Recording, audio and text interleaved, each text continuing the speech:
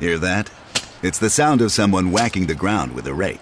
Specifically, they're beating around the bush, which we've done enough of in this ad too, so let's get right to it. The new Moneymaker scratch-off from the Ohio Lottery doesn't beat around the bush. Money Maker. Play the game and you could win money, up to $2 million. With more than $88 million in prizes, ranging from $50 to $500, Moneymaker cuts right to the cash. Lottery players are subject to Ohio laws and commission regulations. Play responsibly. Due to the graphic nature of today's crimes, listener discretion is advised. Extreme caution is advised for listeners under 13. Today is Tuesday, April 21st, 2020. On this day in 1962, serial killer Graham Young, a.k.a. the Teacup Poisoner, murdered his 37-year-old stepmother, Molly. Her death marked the first kill of Graham's twisted career, all starting at the tender age of 14.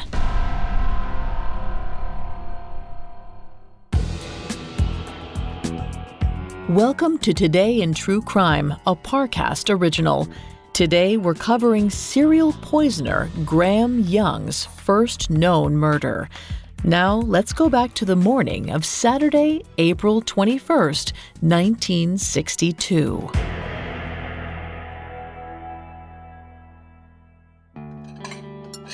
"14-year-old Graham Young sat at the breakfast table and admired his handiwork.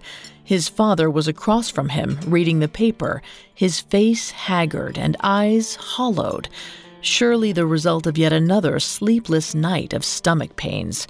His sister, meanwhile, pushed her scrambled eggs around on her plate. Graham observed that she looked paler than usual.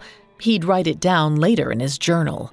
But the person whose symptoms he was most interested in were Molly's.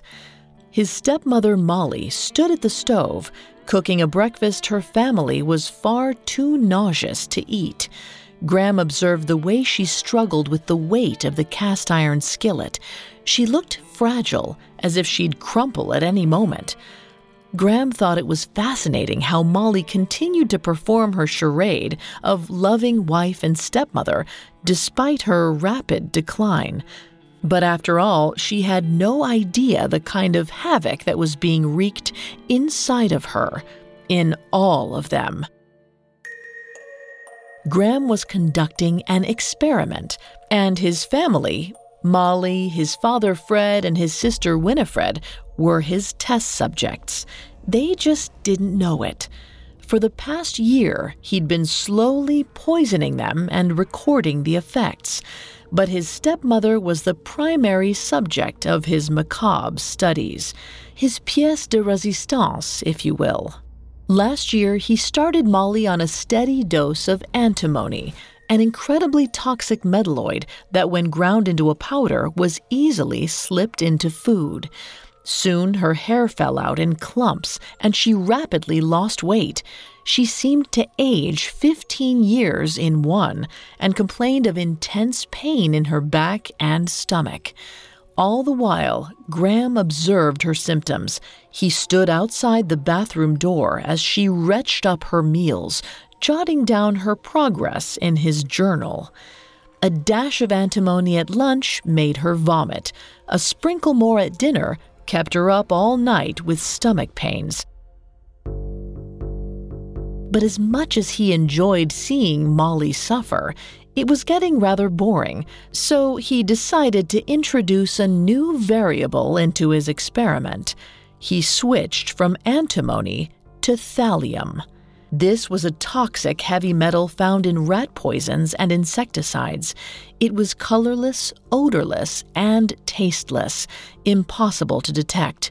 But best of all, it led to a particularly painful death, the perfect poison.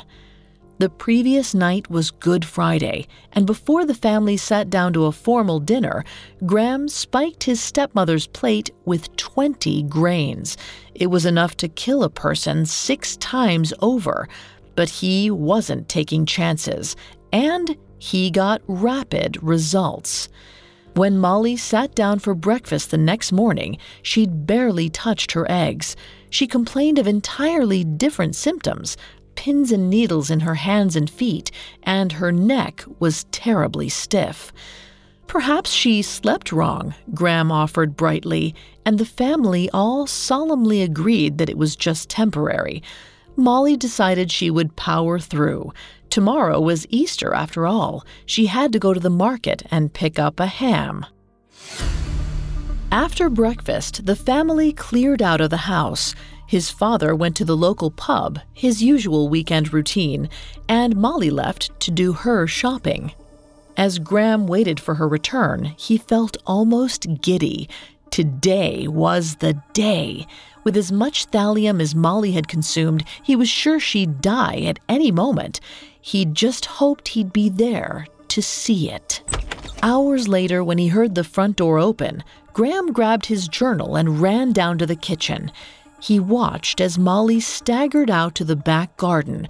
Once she reached the lawn, she screamed, her knees buckled, and she collapsed.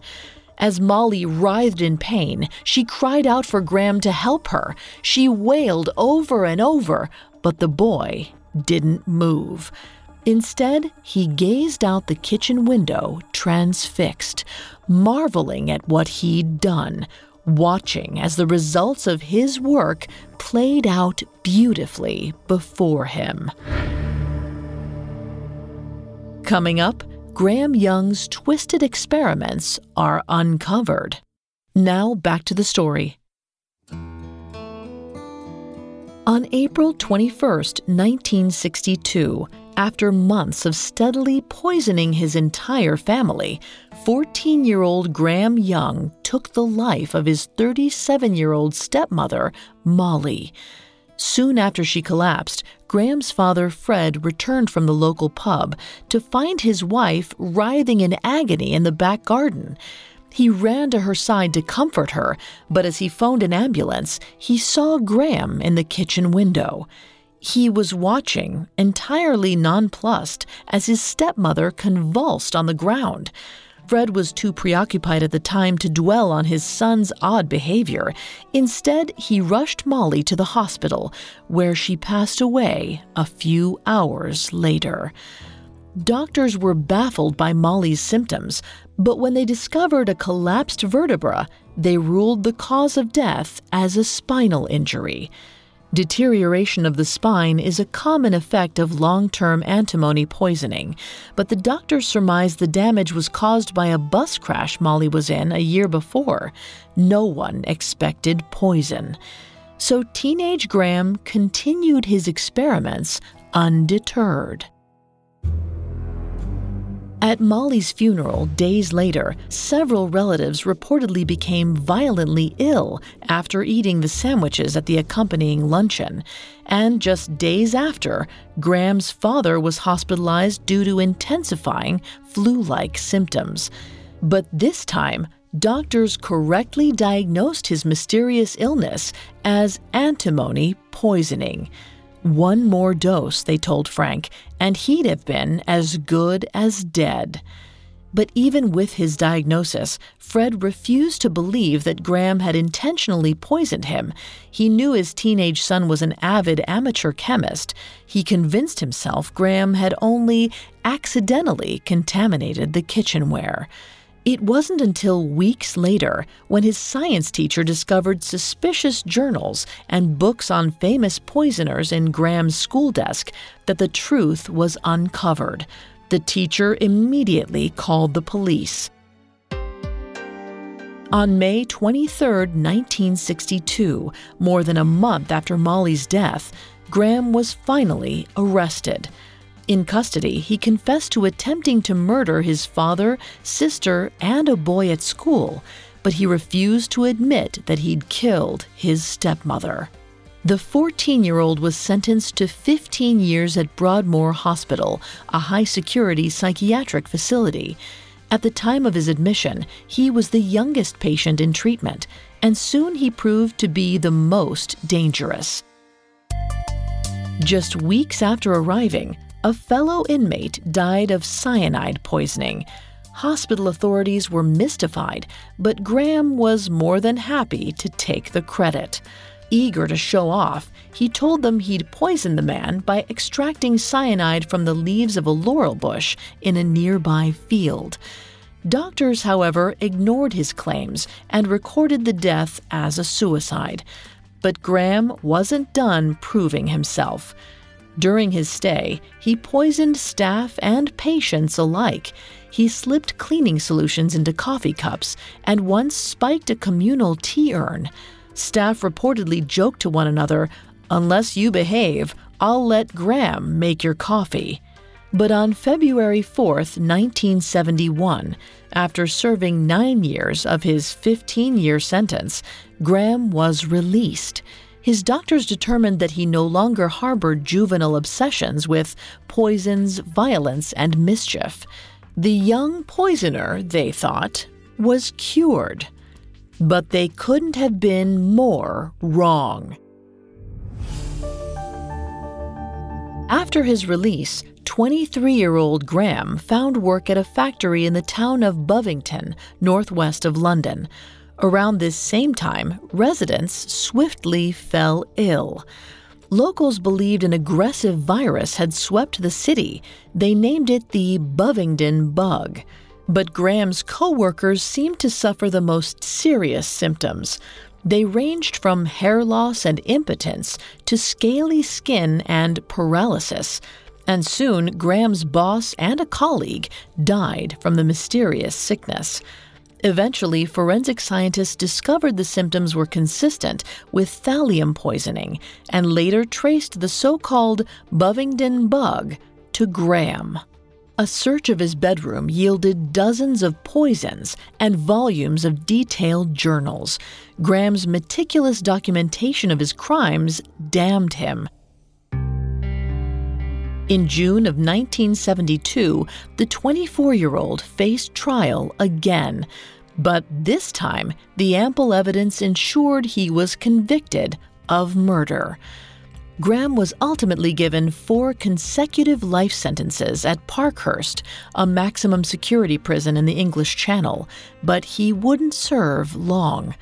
On August 1st, 1990, Graham Young died at the age of 42.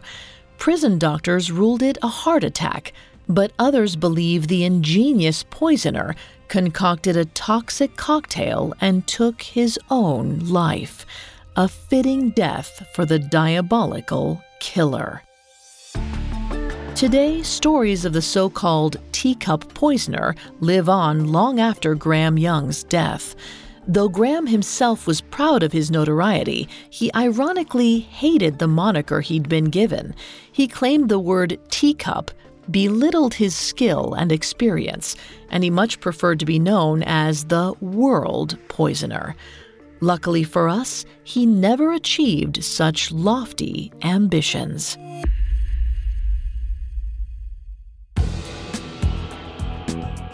Thanks for listening to Today in True Crime. I'm Vanessa Richardson. For more stories like this, check out Parcast Original, Serial Killers. Today in True Crime is a Parcast original. You can find more episodes of Today in True Crime and all other Parcast originals for free on Spotify. Not only does Spotify already have all of your favorite music, but now Spotify is making it easy for you to enjoy all of your favorite Parcast originals, like Today in True Crime, for free from your phone, desktop, or smart speaker. To stream Today in True Crime on Spotify, just open the app and type Today in True Crime in the search bar. At Parcast, we're grateful for you, our listeners. You allow us to do what we love. Let us know how we're doing. Reach out on Facebook and Instagram at Parcast and Twitter at Parcast Network. We'll be back with a brand new episode tomorrow in True Crime. Today in True Crime was created by Max Cutler and is a Parcast Studios original. It is executive produced by Max Cutler, sound designed by Dick Schroeder, with production assistance by Ron Shapiro, Carly Madden, and Freddie Beckley. This episode of Today in True Crime was written by Alex Garland, with writing assistance by Abigail Cannon. I'm Vanessa Richardson.